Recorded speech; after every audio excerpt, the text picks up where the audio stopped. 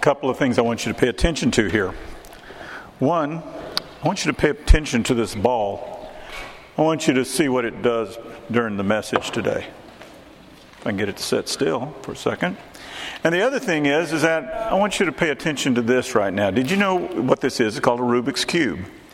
A Rubik's Cube has 43 quintillion possible configurations, the 3x3 Rubik's Cube. 43 quintillion is 43 with 18 zeros behind it. If I were to come up with a new configuration in every second of time that I was alive, I would be dead by now. That's for sure. I'll tell you the truth, because there's that many in it. How many in here, without peeling the stickers off? I've heard that so many times. How many of you in here, without peeling the stickers off, know how to solve this already? See, there's 2, 3, 4. I mean, what are the odds of you coming up with a solution randomly? 43 quintillion possibilities. Understand that. You see, what people believe about our faith from the outside is that we're superstitious. I was reading a novel just this past week, and it was talking about a group of people, and it said that they had given up their superstitions. They had no religion at all. And when I read into this, obviously, is that when people look at our faith, what they think is that we're simply superstitious, believing things that it couldn't possibly be true. And they don't recognize that there are facts that support our faith. And so that what happens is many believers, many of you probably have acquiesced to whatever these people would argue with you about, and you simply saying something along the lines which fuels what they're saying. Well, I just believe it. I just believe it. And that's your reason, and therefore they think you're just a superstitious individual because you have no facts to base your faith on. It has caused us to be looked at as non-thinkers, as people that are not really intelligent enough. In fact, you'll probably hear some of this, is that we're not even intelligent enough to go out and vote, because we don't have enough sense in order to be able to reason out things. And this sort of reasoning, is even considered by us sometimes, is more reasonable than our own reasoning, more intellectual than our own reasoning, more erudite than our own reasoning. And so that we are this non-thinking group of people. And so they've created a new faith. I don't know if it's a new faith, but it's certainly a faith called Scientism. And the Scientism says we follow the science. We follow the science. And and what happens to us is, because we don't know logic, and we don't understand what the faith is based upon in terms of facts, we just are going along with it, and it shouldn't be that way. Now, when I use that word science, some of you just glazed over right away. You looked at me and said, I don't want to talk about science. I don't want to talk about Bruno either, but that's another story. If you know the movie, you obviously don't know the movie. So regardless of that, so I would encourage you to, Mike Hall's going to be doing this thing called a Truth Project on October the 8th. I'd really recommend if you could be there. I know it says for 16 to 35-year-olds, but we're not going to card anybody. So, you might want to be there, because he's going to talk to you about where's truth come from. We need to be a thinking group of people. We're not supposed to love the Lord our God with just our emotions. What does it say? Love the Lord your God with all your heart, with all your soul, and with all your mind. Use your mind in this. And so we should be a people that use our mind. So when we have these people that tell us that we're following the science, and the science is settled and all of that sort of thing, we don't understand what even the tenets of science are, and we don't understand how we can refute what they're saying. So I want to give you the 5 tenets of science. And you can determine whether or not they're following science. In fact, you can even use this in an argument, because when you realize that these 5 tenets of science came from science itself, that these people will have to say, well, when they cannot answer you on this. The first tenet of science is scientific knowledge is tentative. Tentative means that it is not settled. And when you hear those words, well, the science is settled on this, they are not scientists that say that sort of thing. You see, it becomes somewhat theological in this because what they have done is they've said, we have our canon, we have our scripture, which is part of science, is what they're saying, and we're going to follow that scripture, and that scripture cannot be changed, and we're going to do this with our faith. That is more theological than it is science, and that's what they're doing with it many times. You see, science is to be questioned. That's how science progresses forward. That's how Einstein didn't necessarily believe in Newtonian physics all the way. And so he questioned it and went beyond Newtonian physics. You've got to be able to understand that. You've got to be able to grasp. Science isn't settled. It's not science if it's settled. Secondly, scientific knowledge is empirically based. It's derived from the observation of the natural world. When you quit measuring things, you're not doing science anymore. It should be something that you should be able to do that is measurable. It should be able to be observable in this. Third one is science is inferential, imaginative, and creative.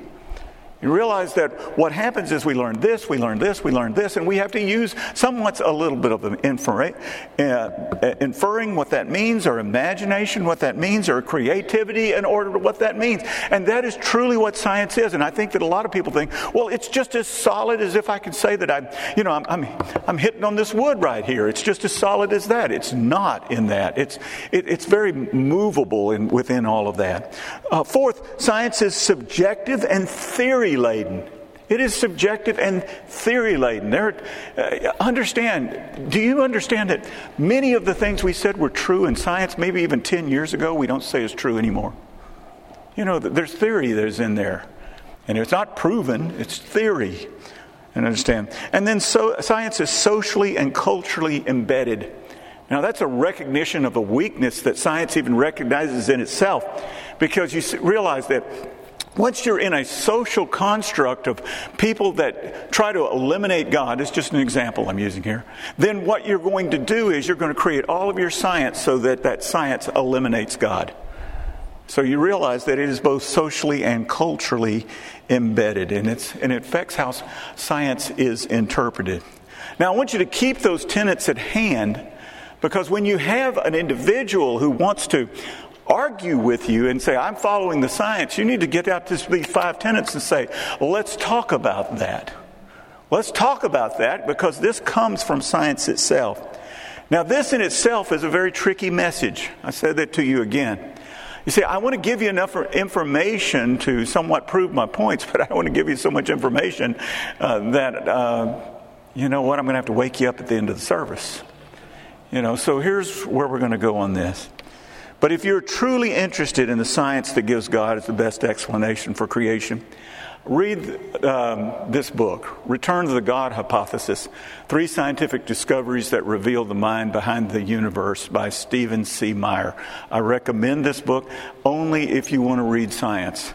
If you're not into it, the book's about that thick. I'm going to tell you about 800 pages. I don't remember how many pages it is, about 800 pages.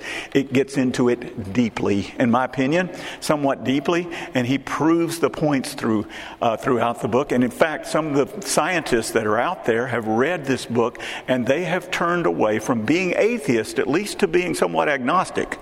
They say, we believe there's a God now, but we just don't know who he is.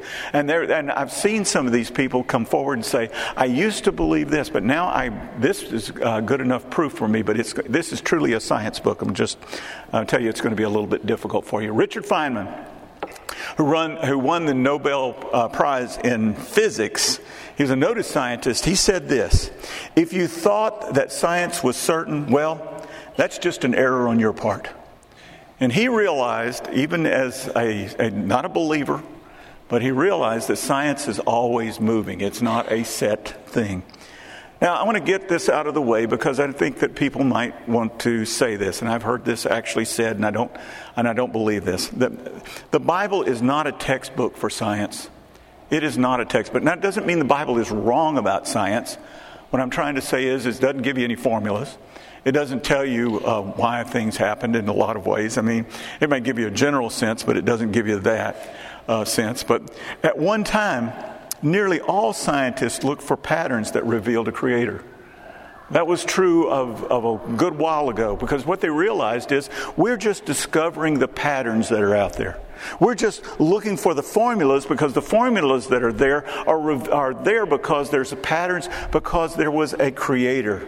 So the science was the discovery of the patterns of the creator at one time. So let's start with the scripture here. Now I want you to pray for one other thing here. Pray that the preacher doesn't confuse himself as much as he confuses you during this sermon, okay? Let's start with Genesis 1:1. Isn't that a good place to start? Genesis 1:1 says, "In the beginning, God created the heavens and the earth." See, what it says there is a very much of a scientific principle, if you don't realize. You see, there must be a beginning. There is no possibility for having an eternal past will never reach a present now. It is not going to happen. You see, there must be a beginning. And so time then has a direction that it goes on. I think DJ or whoever's back there, if you hit that next one. Thank you so much. And come up there. You see, an eternal past will never reach a present now. Time has a direction, or there can be no time. See, the argument states that a lot of people are saying, well, we can come to any moment in time by just observing it. That's true, but you can't get to any moment in time if you don't have a beginning point. You've got to have a beginning point. You see, if time travels eternally into the past and eternally into the future, it stands still. It's like getting on that, you've been to the airport. Some kid will get on that moving sidewalk and go in the wrong direction. And what does the child do? The child walks the same speed, stands there in the same place, never moves. But the child is walking. But the problem is that he's going the same speed as the conveyor belt, and he's staying in exactly the same place. And so what we realize is time has a direction. We have a direction because we notice that there is motion that is going on. That's how you tell the difference between a photograph and a movie, right? You know the difference between a photograph. It is a moment frozen in time, and then it is a movie is a period of time that has gone by. So time must have a beginning. And this beginning could not begin itself, because no motion results in no motion. Have you ever been stuck on ice? I don't know if you've ever been driving. You get stuck on ice and your tire is just spinning like crazy and you're not going anywhere. And what's the problem? You have no place to push off from. If you do not have a place to push off from, if you have nothing else, you're just going to continue to spin and spin and spin. You need a toehold, as we say. And you see, the same thing is true for us in time. But creation must have a beginning too. In the beginning, God created. See, a natural system cannot create. In a natural system, all things come from something. In the first law of thermodynamics, it says that energy cannot be created or destroyed. It can only be converted from one form to another. Now, what that's saying is, let's take, for example, we take a box. It is a sealed box. It has no air in it or anything else. It is completely sealed. You can take that box, set it wherever you want to set it, and as long as it remains a sealed box, what are you going to find when you open the box? Nothing. It's going to remain nothing, because nothing could have been created inside of that box. Nothing ever comes from nothing, I'll tell you the truth. And so you have this. The most prevalent scientific thought of the beginnings of the universe is the Big Bang Theory, right? What that says is that we got to have a beginning of time. And what they've determined is that the one time the universe was in such a small state, incredibly, infinitely small state, that all of it was there, and so that there was no motion whatsoever in it, and it exploded. And then it made the whole universe. Well, I need to ask you, folks, what made it explode? If it is not moving and there is no time, it will take something from an outside force to get it to explode. That ball has been sitting there. what is going to make that ball move? Is the ball going to move itself? No, it cannot move itself. Or maybe I could blow on it and make it move. Maybe I could thump it, I could make it move. But I will be an outside force on that ball. It has to be that way. You see, it takes an outside force. And there is a first reaction there. So I would say this. It takes a deeply religious person, and I changed the words here to accept. You need to mark out your deal there. Put accept the idea that God didn't start the universe. And I'll tell you what, this religion is called atheism. And because this religion must explain away and ignore so many facts to keep its own religion alive. However, from what we see in the beginning, God created. We find that God creates out of nothing. He is the outside of the universe, creating out of absolutely nothing. John 1:3 says, all things were made through him, and without him was not anything made that was made. That is a statement of fact, folks, not simply of faith. We accept it by faith, but it is a statement of fact. See, science requires that we will be able to infer that this is the way that this would happen. So let's go into the science of this. Everything has a previous action that puts it where it is now. You saw me put that ball down there. The reason that ball got to that place is because I put it there. There was a cause that happened, right? And you had a cause too. You had a cause that comes from your mother and your father. You really were not found out in the cabbage patch like your older brother told you that you were. You understand? And they had a cause too. And the cause goes from the cause to cause to cause to cause. See, the first cause in the universe then must come from outside the system, because it cannot cause itself any more than that ball can start moving around on its own. It takes an outside force in order to do this.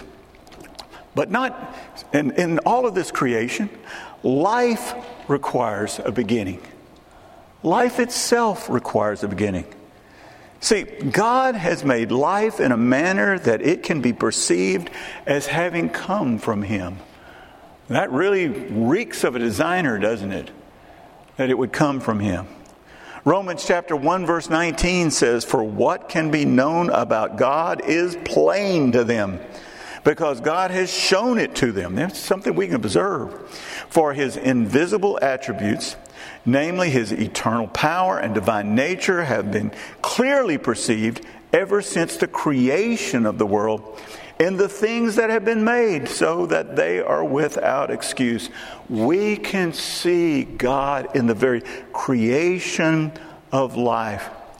Life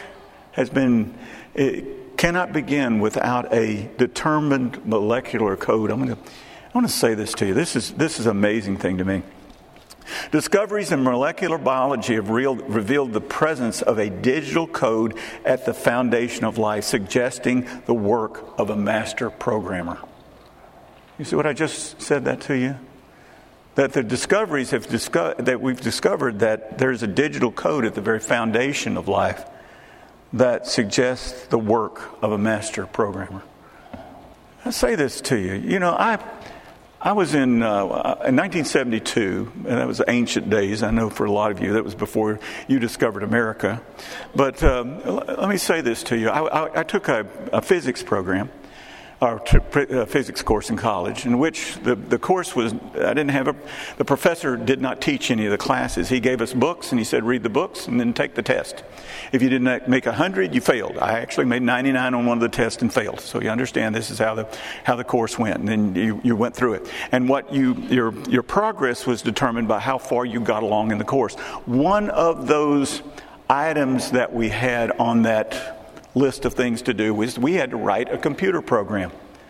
And I don't even remember the language that we used back then. It's still all zeros and ones, but what you do is you use a computer program, and within that we were using the punch cards, and some of you don't even know what that is, but what we would do is we would go to the, literally the place where you punch cards, and we'd make those punch cards, and we would write out the computer program, line by line, card by card, and when you stack them all up, and you put them in the reader, and the thing would read it, and supposedly your computer program would come out. Well, I would go over there, and I spent hours upon hours typing in those things, but you realize that even a semicolon or a dash or a comma or a space or anything else that is in there will make your program, or will keep your program from working.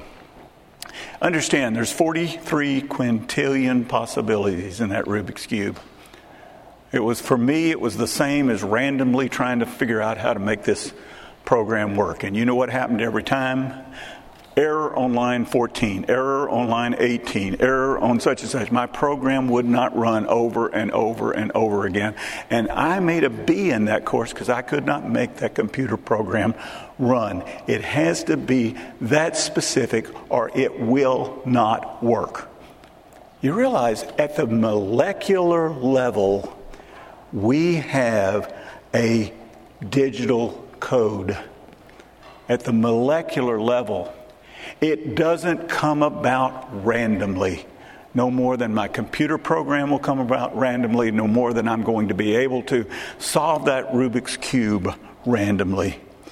See, no current scientific explanation, now I want you to understand this, current scientific explanation fully answers how first life can appear naturally.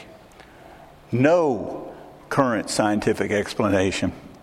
That's why Richard Dawkins, which I call a militant atheist, who's out there trying to prove that there is no God. He actually writes books trying to prove there is no God. Realizing that there is a digital code in this, he has suggested that aliens came and seeded our earth. The problem there is where the aliens come from, in my opinion, but that doesn't seem to bother him. You see, what he's saying is that I don't have an explanation, so therefore I got to come up with an explanation that doesn't include God in this. For if we look at it, if we look just like it said in Romans, we'll see that each creature has a design. Every living thing has some design. Even an amoeba has a design. So what happens is that in order for us to eliminate God in this process, we want to say that it just simply somehow evolved rather than was created. But when somebody says to you, I believe in evolution, why don't you ask them this question? Which theory of evolution do you believe in? Do you believe in landmarkism? Do you believe in mutism? Do you believe in neo-Darwinism? Do you believe in the natural selection? I mean, what the four main theories of evolution, and all of them disprove the other three. Do you understand? Here's their situation. Which one do you believe in? They don't want you to know that because they want to just believe in, I believe in evolution. Well, believe in which evolution? And so, I would say this. Let's look at nature and let's see how we can put God into it rather than them saying, let's look at nature and see how we can keep God out of it. See, one of the theories, and I only bring this one up, and this was one of the weirdest ones to me, and it's because it's becoming in very popular culture. One of the theories eliminating God is found in the proposal for a multiverse. Now, here's the situation. They're bringing that into the movies. You got Spider-Man in the multiverse and Doctor Strange in the multiverse, or whoever else is out there in the multiverse. If you have it in Star Trek, they had the multiverse. You got all of these multiverse ideas. I think it's because that you can get it into the lower levels, into the popular culture in this way. You can get people to start to accept it, and therefore they can get an acceptance of this idea overall. But the idea of the multiverse is that there are an infinite number of universes that are existing at the same time, parallel with ours, and that each one of them is a narrowing of the existence so that we can find a more perfect existence. Now, folks, here's the truth. I don't believe in the multiverse, but I love the idea. I love the idea because I like to think that somewhere out there, there's a tall, dark, handsome version of me. But I can't do it. Sorry. You see, that would mean that this is not the most perfect universe in the first place. And if there is a narrowing of that, doesn't that reek of somebody designing it? Even that would say there's got to be a God, even though I don't believe in it. Philosopher Richard Swinburne argues that the theistic approach to the explanation for our universe is much simpler than the multiverse. It is. Philosopher of physics Bruce Gordon agrees. In fact, there are a number of scientists who are refuting the naturalistic theories of creation. Thomas Nagel, and I read this book of his, 4 or 5 years ago. I don't remember how long ago it is. He's a noted atheist. In fact, is that he wrote this book called Mind and Cosmos, Why the Materialist Darwinian conception of nature is almost certainly false. He wrote this book called that. He wrote a prelude to the thing because he got so many Christians saying, thank you for your book. And he said, I am not a Christian. He said, I don't know how the universe, or I don't know how creation began. I just don't think the way they're saying it began. That's all he's saying. I don't think they're right. That's all he's saying in that book. Well, he's come up and said, this makes no sense whatsoever. You are coming up with a solution that is not really viable. I believe we as Christians need to get into the fields of science. And yes, I know there are going to be professors that are going to be out there that are going to question your faith. That's okay. But you will know whether or not you've got a real scientist when he has doubts about his theories. You remember that first tenet of science that is there. It is tentative. So why is man so bent in eliminating God? Well, I believe it goes back all the way to Adam and Eve. When Adam and Eve are in the garden and Satan comes along and he says to Eve and Adam happens to be there, so let's not blame it all on Eve. He says, you can become a god. He says that to Eve, and she says, I like that. Down deep within us, there is created within us to be like God in holiness and justice and other attributes. But when that is corrupted, we want to be a God. And that fallen form, our desire, is to be God in itself. And the problem is that you cannot be a God if there is a God. You cannot be a God if there is a God.